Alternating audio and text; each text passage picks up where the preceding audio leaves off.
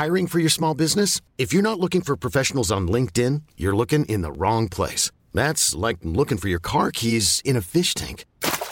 LinkedIn helps you hire professionals you can't find anywhere else, even those who aren't actively searching for a new job but might be open to the perfect role. In a given month, over 70% of LinkedIn users don't even visit other leading job sites. So start looking in the right place. With LinkedIn, you can hire professionals like a professional. Post your free job on linkedin.com/achieve today.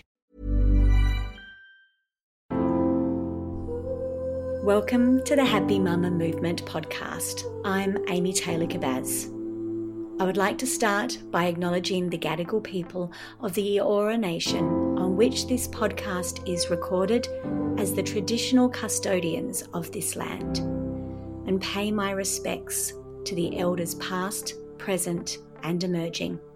And as this podcast is dedicated to the wisdom and knowledge of motherhood, I would like to acknowledge the mothers of this land, the elders, their wisdom, their knowing, and my own elders and teachers.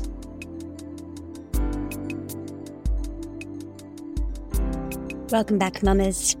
I've seen it over and over again. A woman's experience of becoming a mother is so profoundly unsupported in the way that she most desired that she then becomes an activist herself. This is pretty much the basis of my Mamarising training. This program, this training is filled with women who have either experienced firsthand what it's like to feel unsupported, to struggle with the transition in her identity, to realise later that if only she had understood things differently, she may have experienced differently. And now she wants to make a change. And today's podcast interview is with another one of these amazing change makers. Andrea Bombino is, by anybody's definition, an incredibly ambitious and successful woman. She set her sights on creating a career at a young age that would really change the trajectory of her life. And yet, there was motherhood. She looked around at the industry that she was working in and saw no examples of women successfully working at that level and juggling motherhood. And so began her personal experience of being in a workplace where motherhood is not valued and not supported. And now going full circle through this herself is fully committed to changing that. You're going to love her story.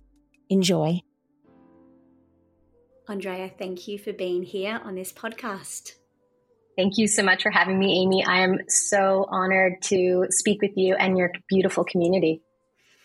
One of my favorite things at the moment is getting to know really well the different facilitators in the Mamarising training and getting so excited about what each of you are taking and doing in the world around matrescence and supporting mothers differently, especially you. I think what you're here to do is really big. We've only just seen the beginning of it, so I can't wait for everyone to hear how this came about. So let's go back to the beginning.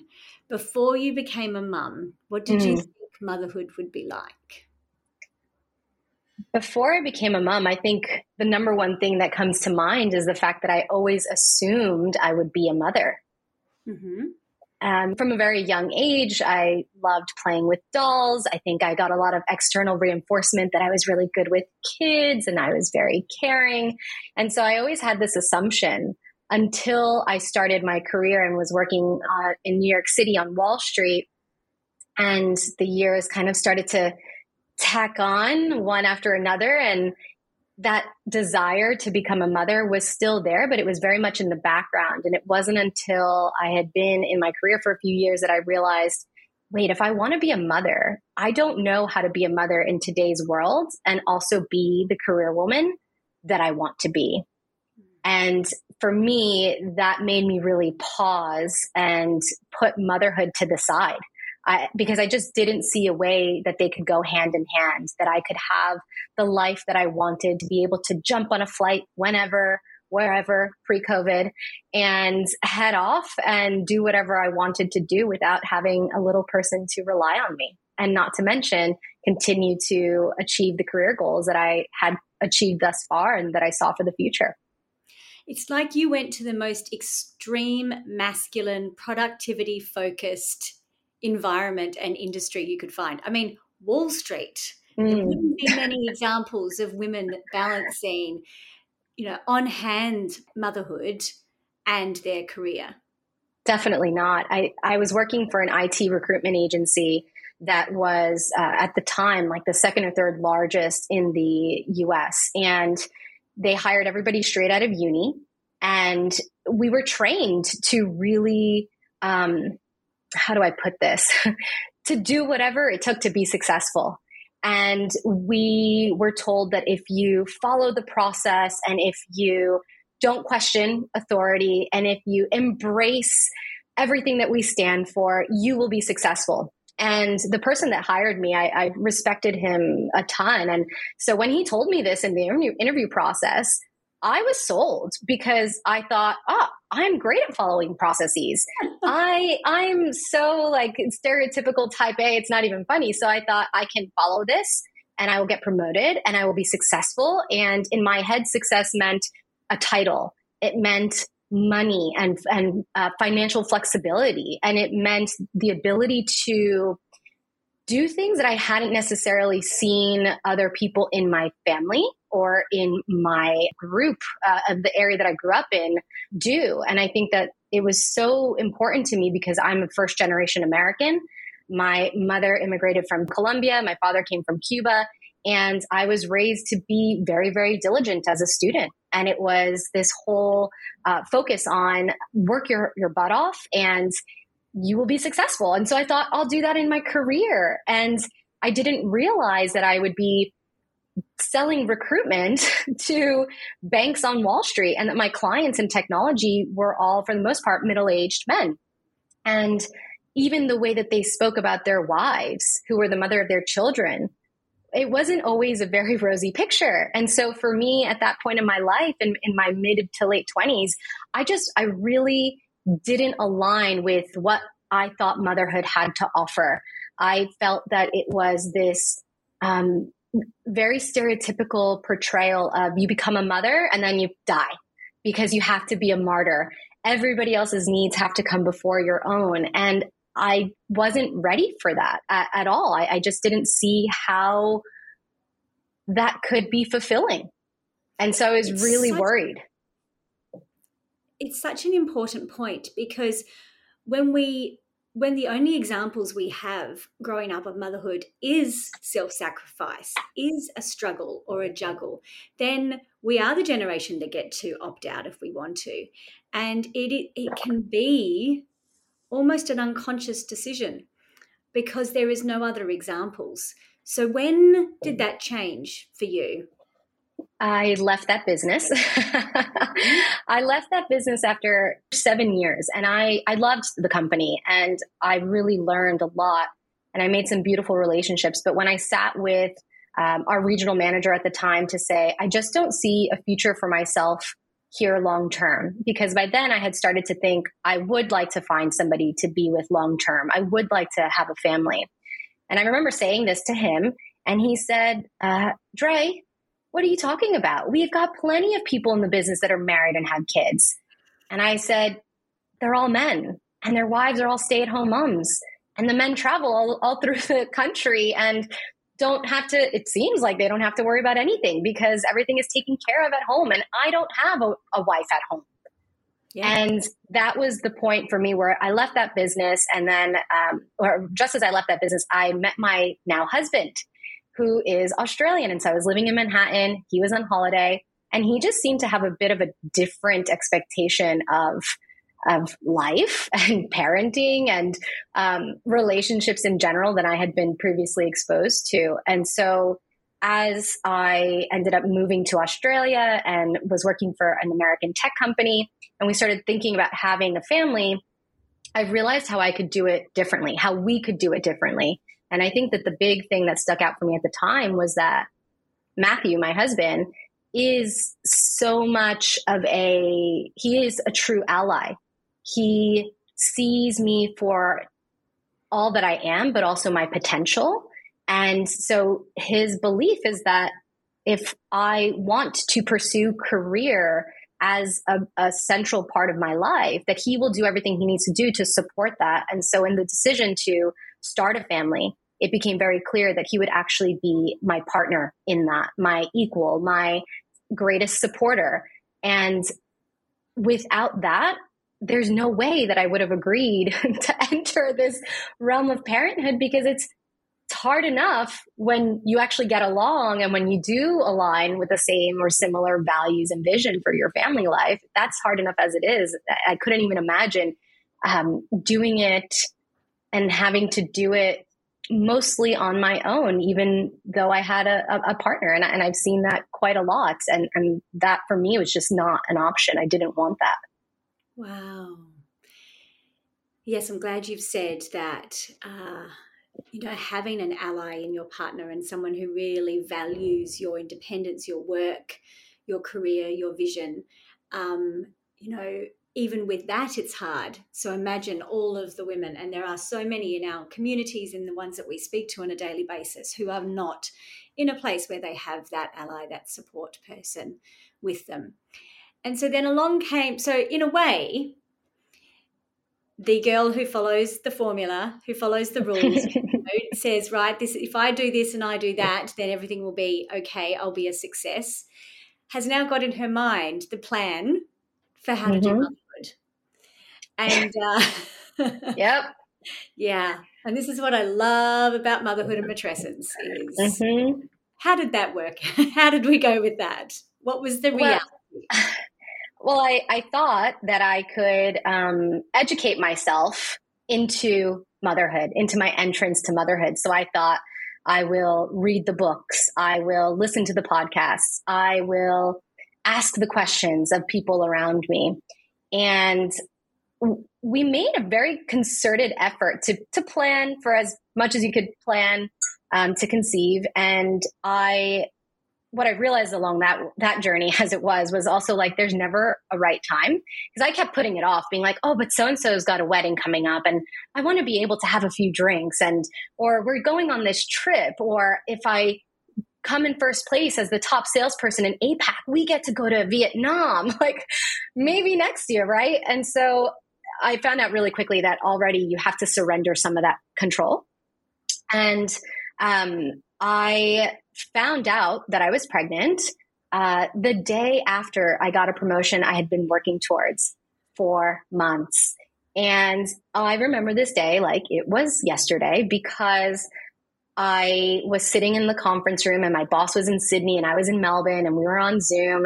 And he told me that I got promoted, and he opened up a bottle of champagne on his end in Sydney, and he was congratulating me. And I was so excited. And I went home and I told my husband, I got that promotion. I'm so excited. I'm going to be so great at this. If I'm not pregnant this month, we're just going to pause here. We're going to put a pin in it for the next 6 months, and we will reassess in 6 months, because I have got a new role to smash. And he said, okay, if that's what you want to do. And the next morning, or the next day, I was due to fly out for a girls' trip that was based on beaches and margaritas. And my husband said to me before leaving for the airport, hey, do you maybe want to just take a pregnancy test just in case? Because that might impact your decision to have those margaritas. And I thought, yeah, that's reasonable. And I took that test, and it was positive. And I took a second, and it was still positive. And so was the third and the fourth and the fifth. No. And yes, really? yes, really. And he was sitting there like laughing at me, thinking like, what do you think is going to happen? And I was like, but this isn't in the plan. And he's like, well, what do you mean? Like we intended to have a child. He's like, you do know how this works. And I'm like, yes, but I didn't intend to get a promotion the day before. Like, what am I going to do now? They're not going to take me seriously. That's exactly where my mind went, was my manager's not going to take me seriously. His boss isn't going to take me seriously. My clients wouldn't take me seriously. My colleagues wouldn't take me seriously. And I recognize now, after, 3 years, that was my own bias. And it was my own experience of what I had seen other women in our business go through and other women that I had worked with over the years be treated. And that was what I was so worried about, was how will they look at me? They're going to think that I'm not going to pull my weight. They're going to think that I'm going to be leaving early and showing up late and having to go pick up the child from daycare. Like, I was literally pregnant for 10 minutes and all of these things had already run through my mind. It's so important we acknowledge that, as you and I have spoken about, and we talk a lot about the maternal wall, this wall that women run into with their careers and opportunities and promotions, because the juggle between motherhood and their work is just not possible. And so, as we say, more women will run into the maternal wall before they hit the glass ceiling. But what is also important to point out around this is that there's also that conscious and unconscious bias in the workplace around women of a certain age, women who have just got married, women who've had one baby and it's been about a year and a half. And so the boss is thinking in the back of their head, she's probably going to have another baby, so we'll give that other role to someone else. This is a very true reality. And I love that you've said it was your bias too. Like, you felt and knew this because you not only seen it, but experienced it around you. 100%. My time working in recruitment, the amount of times that somebody's resume came through for a role and I would have a client, I'd show it to a client that the candidate was a perfect fit. And the client would say, well, what's this 3-month gap? I'd say, well, this is when they went on maternity leave. And they'd say, oh, well, this is technology. Things move at a really quick pace. Can't hire her. She's not qualified. Oh. And I'm ashamed to say that when I was 22, 23, 24 years old, I just took that feedback and I said, okay. I knew that it was wrong, but I didn't know how to address it. And it became normal to me. And that was the worst part. And so that is absolutely why all those years later, when I was on the other end, I'm thinking, holy cow, like, what am I going to do about maternity leave? The company I was working for has an amazing policy.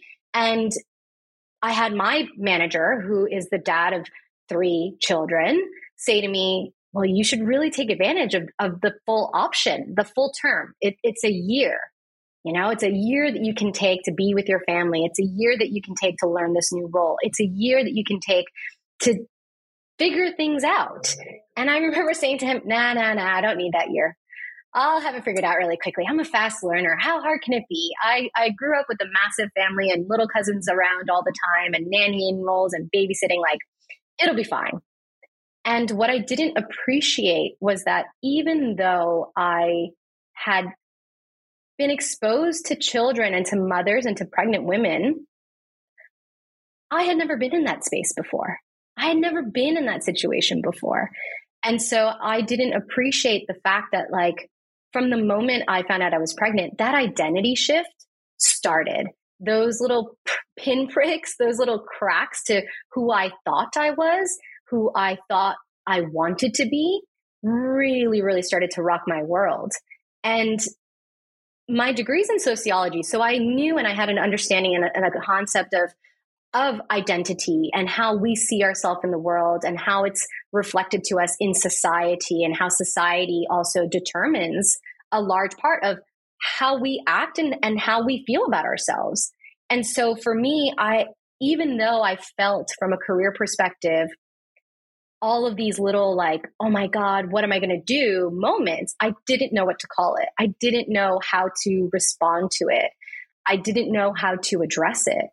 And that was really scary, because there I was at that point, 10 plus years into my professional career, having moved across the world for a boy. Like, like I do that. Yes. Strong, independent women don't do that. He still regrets to this day that I was the one that moved and not him at the time. But I didn't know how I was going to do it, because I hadn't seen very many examples of women in the workplace that, in my head, were very open about the struggles of motherhood and of having a career. I absolutely had seen most women work like they weren't mothers and, or mother like they didn't have careers, and almost like an on-off switch. Yes.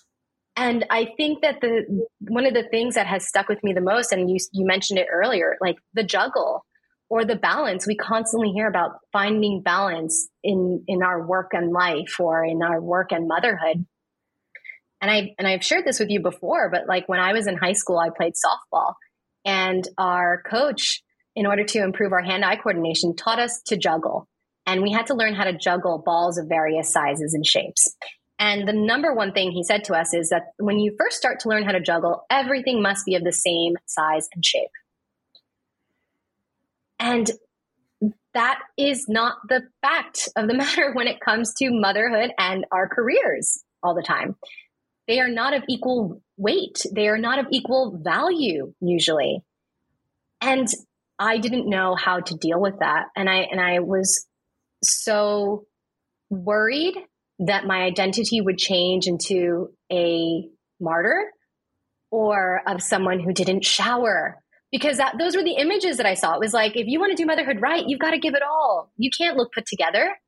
So I was really, really worried.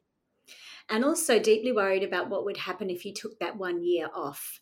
Because This is also what I hear so much, is that women go back to work, not necessarily because they want to. Many do, but a lot also don't go back because they're afraid if they don't, what will happen in their absence? Will they lose their role? Will they lose their respect? They would know that there was a big project coming along. Their future thinking and trying to protect the career they worked so hard for, and sacrificing where they might want to be just because they know this is going to affect them long-term in their career. Those are all things that I thought about. Yeah. All things that I really worried about, things that my colleagues had shared with me when they would come back from maternity leave, as they would say, wow, things changed really fast. Yeah. Wow. I didn't expect this to be so different. Wow. I thought I would hit the ground running. And so I had all of those things playing in the back of my head. And I was lucky enough that we have an employee resource group called Families. And I had other women in the business that did kind of wrap their arms around, and that I could have conversations with about their own experiences that were very candid conversations. They had never shared them broadly. But at the end of the day, I ended up telling my boss that I was pregnant, and I cried. I cried on the phone telling him, and he's so happy for me, and he was congratulating me, and he was thrilled, and he was saying all of the right things. And I was the one who was so upset. And he said to me, why are you so upset? And I said, well, I don't want to be like so-and-so. And he was like, why not? And it was somebody that had previously gone on maternity leave. And I said, well, nobody took her seriously when she came back because she was off every other day because her child was sick from daycare. And I said, instead, I want to be like this other woman. She is super mom. And I regret that now. I regret wholeheartedly the judgment that I passed on both women. And I also recognize that by setting the standard of like this superhuman, superhero type image of motherhood, that I was setting myself up for failure. I was setting myself up for a status or a level that could not be reached. And to this day, I think when somebody says to me, oh, Andrea, you're such a super mom, you're superwoman, you do it all. I don't like that. And I've started to say to people, thank you. I know you mean that as a compliment, but I don't want to be superwoman because that's not sustainable. And I don't want other women in the business to look to me as an example of somebody who can do it all and then think they have to do it that way too. Yes. When in the background, I'm making huge sacrifices, personal sacrifices, family sacrifices, things to constantly be reevaluating and juggling those competing priorities, those competing devotions. Exactly. So what happened when you returned to work? How long did you end up taking off? And what was that experience like? So I went on leave at the height of the pandemic. I actually started working from home when I was about 22 weeks pregnant. So no one really knew that I was pregnant because they hadn't seen me. And that was a whole weird experience. And I say that because a few weeks before I was due to go on leave, I called up my clients around Australia and New Zealand and I said, hey, I'm going on leave. And this was in June 2020, when businesses had really been impacted by the pandemic and our company's policies and contracts were not as flexible as they would have liked. And so I had spent the last few months getting yelled at, being told off, being called really nasty things that I had never gotten in all of my years in a relationship-based role. And so when I started telling clients that I was pregnant, I got responses that blew me away, and not in a good way. I got things like, wow, you're pregnant? Oh, I wouldn't have treated you like that if I knew you were pregnant. Or why didn't you tell me that you were pregnant and leaving? And why did I bother to give you all this information about our business when you're just going to pass me off to another rep? And after having spent from week 22 straight through to week 40, so emotionally invested in these accounts, so emotionally invested in this promotion that I had worked so hard to get, to be told that was heart-wrenching. And the worst part for me, Amy, was that most of those comments came from women. And I don't ever want to be one of those women. And I don't want other women to experience that because it's not right and it's not fair. And if you are a human being, you deserve to be treated with dignity, whether you are pregnant or not, whether you are a mother or not. And so for me, going on leave, I ended up taking a year. I put in the paperwork for a year at my manager's suggestion, because he also assured me that it would be a lot easier to come back sooner than it would be to push it out. And so I took the year. And when I was about 9 months postpartum, I came across your matrescence map, your ebook. And that was when I first heard of matrescence. And it was the most perfect time to understand and start learning about the concept, because I was due back at the corporate workplace in 2 months. And it was at that time that I enrolled in your Redefine program. And we started talking about the maternal mandate and the maternal wall and the multi-factors of matrescence, and how it isn't just emotional and physical changes, but how there are economic changes and sociological or society and cultural changes and changes to our relationships that really put things into perspective for me. And it created this world for me to understand this push and pull that I was feeling. I wanted to go back to the workplace because I was so excited to engage in that intellectual level that I was used to. I had started a business while I was on maternity leave when I was about 6 months postpartum, because I loved that connection that I got with other women, because I loved doing something outside of my mothering duties.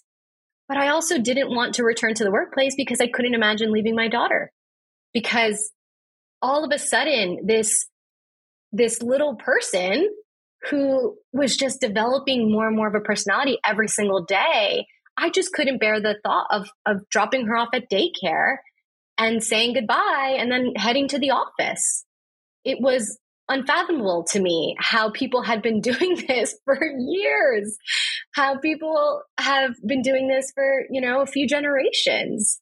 And my husband is career driven as well. So I'm like, what are we going to do? We're going to drop her off at 7 o'clock in the morning, 7:30, so we could both be at the office by 8, so that one of us runs home to pick her up by what time? And then when is she going to bed? I just couldn't understand how I was going to make that work from a logistics perspective, especially while the emotional side was raging inside of me saying, Andrea, you've worked so hard to get to this point in your career.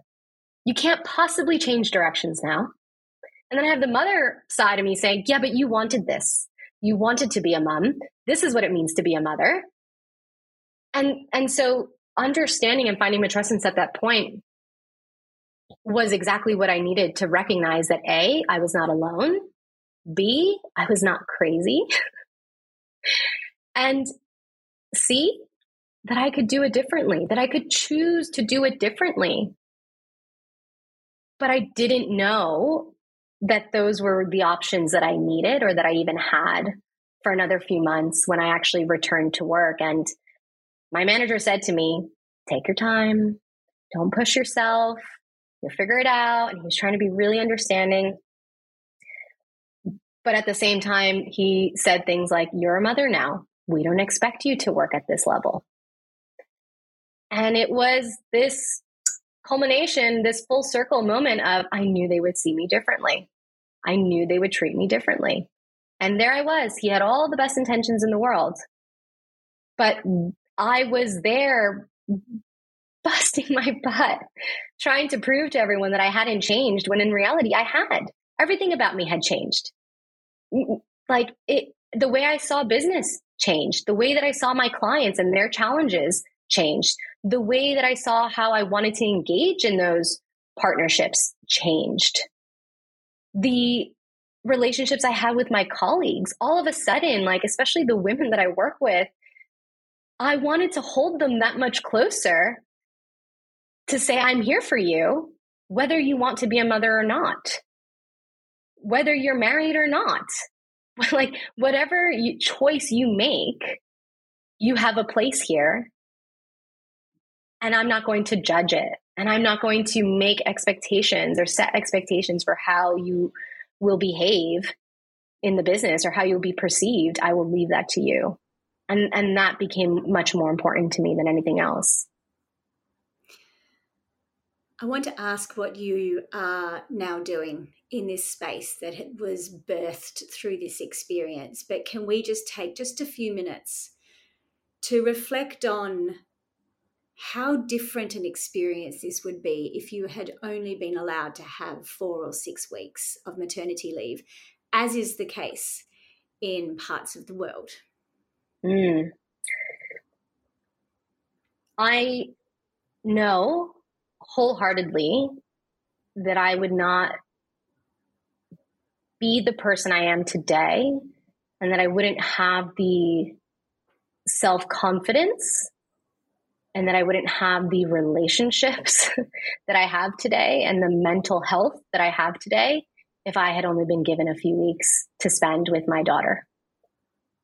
I personally think it is criminal to not provide women and parents the opportunity to spend time with their new children and to allow women to heal. And I think it's easy to focus on the physical aspects of that healing, but there is so much of an emotional and spiritual healing or opening up and surrender that goes with that entry. And when you are forced right back into the workplace, you don't have time to truly comprehend those changes.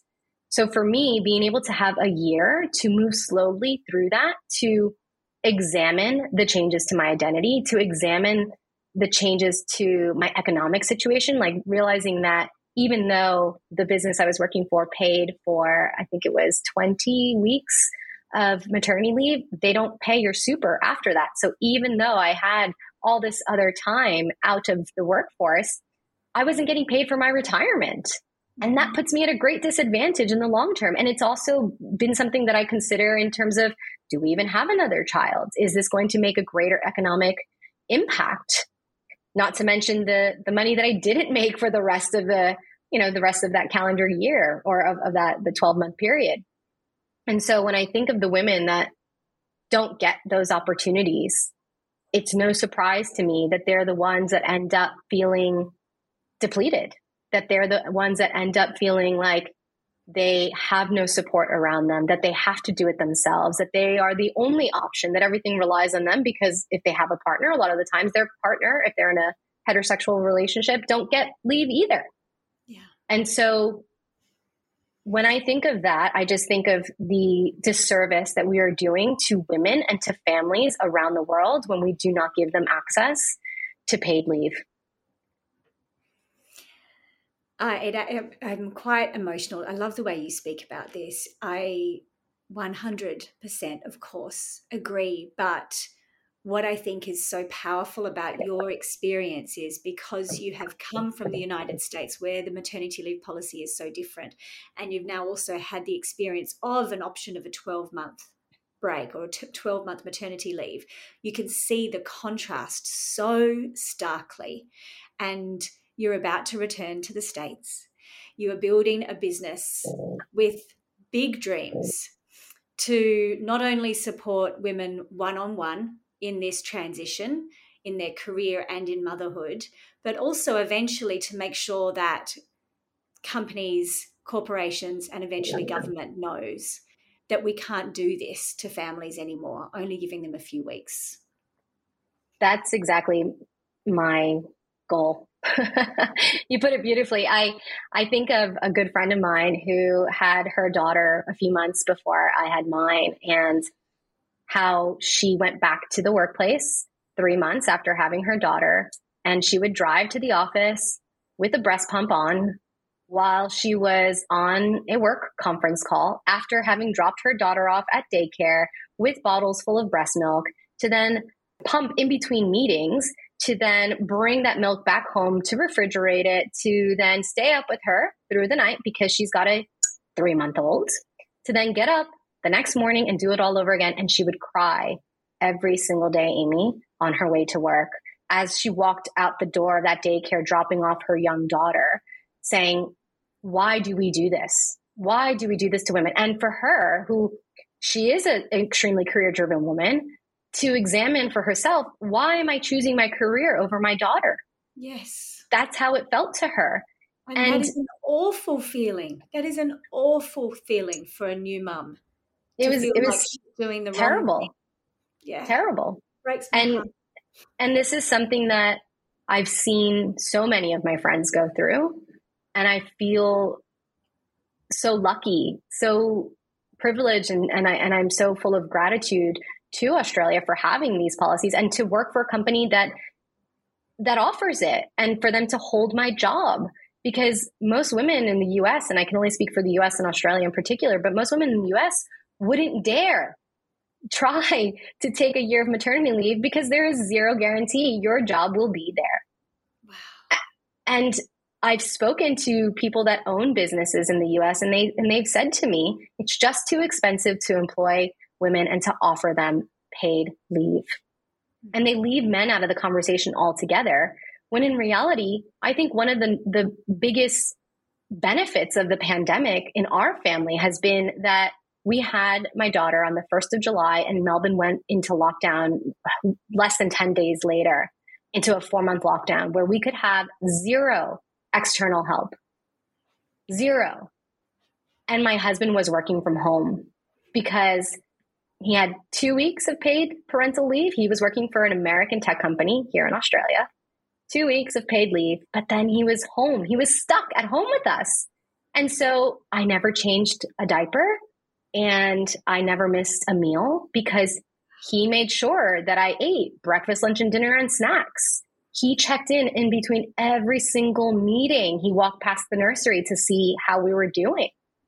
And having that support made a huge difference in how I saw myself and how I was able to care for myself. Because at the end of the day, when I was exhausted, but all he saw was a sleeping baby, he had been there through the whole day. So he knew that he didn't just come home to this calm and serene situation with dinner on the table. He saw all of the like blood and tears and literal bodily fluids that went into that.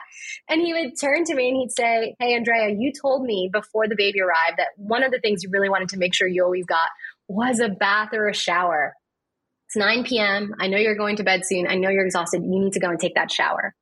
And on the days when I was exhausted and I was like, I'll just do it tomorrow, he would literally say to me, I'm running the bath.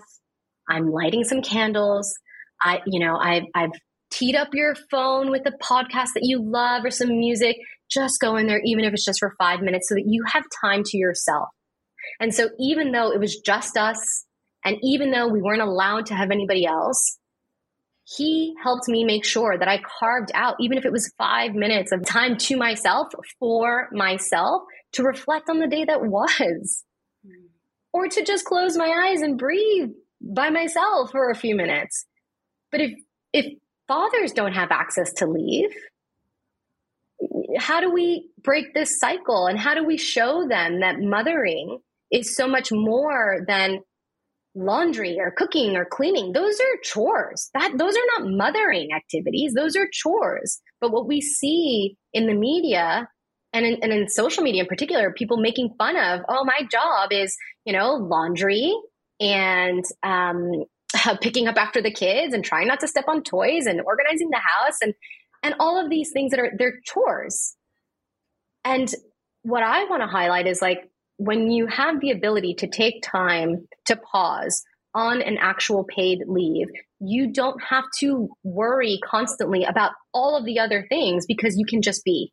Yes, of course, and having a nice clean home is lovely, but at the end of the day, you get time together. You get time to figure it out as a mother and as the support person that, is there with you. If you do have somebody else, they get to experience it firsthand so that the woman doesn't end up following super intensive mothering ideologies. We don't end up thinking we have to do it all because we're the only one that knows how, or it's my way or the highway. And that is what I see from a majority of the women that I've worked with in the US who go back to work after 3 months and still think they have to do 100% of the childcare related activities and all of the home related activities and also work because they want to have an economic impact for their family. Imagine out of COVID, we can redefine this system, that perhaps the partner may not take leave, but could work from home for 3 months. Even something like that, the profound change we could bring in here.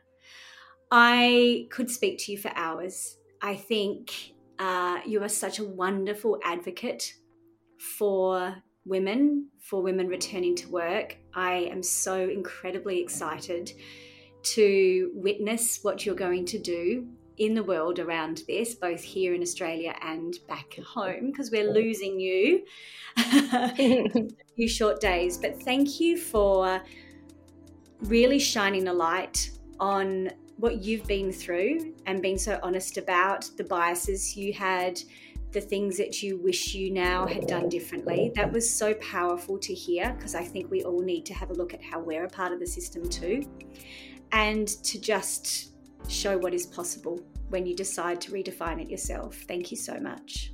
Thank you so much for having me, Amy. I love how when a woman experiences something and she can see that it could be done better, she then becomes activated. She wants to be a part of the change. It's one of the beautiful transformations that motherhood can bring. We look around, we see it should be different, and we want to be a part of that. We want it for our kids, we want it for each other, we want it for the world. Andrea is such a divine example of what that looks like by using Mama Rising and going back into the corporate environment and changing the way we support women returning to work and making it more possible to balance the two if that's what she wants.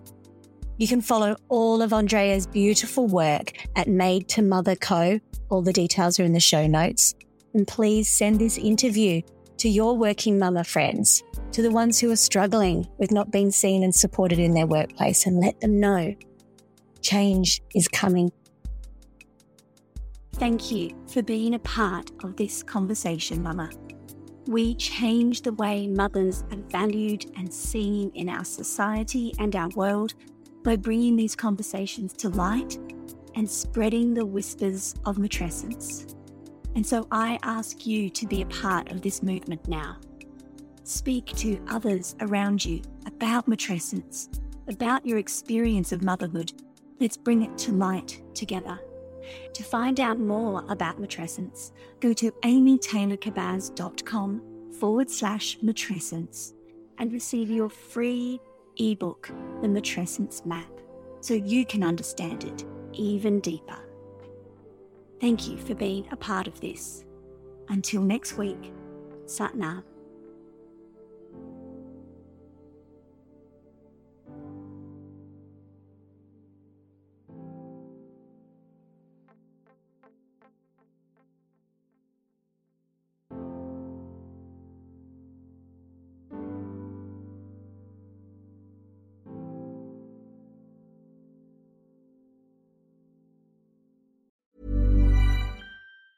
Hi, I'm Daniel, founder of Pretty Litter. Did you know cats tend to hide symptoms of sickness and pain? I learned this the hard way after losing my cat, Gingy. So I created Pretty Litter, a health monitoring litter that helps detect early signs of illness by changing colors, saving you money and potentially your cat's life. Pretty Litter is veterinarian developed, and it's the easiest way to keep tabs on your fur baby's health right at home. Go to prettylitter.com and use code ACAST for 20% off your first order and a free cat toy. Terms and conditions apply. See site for details.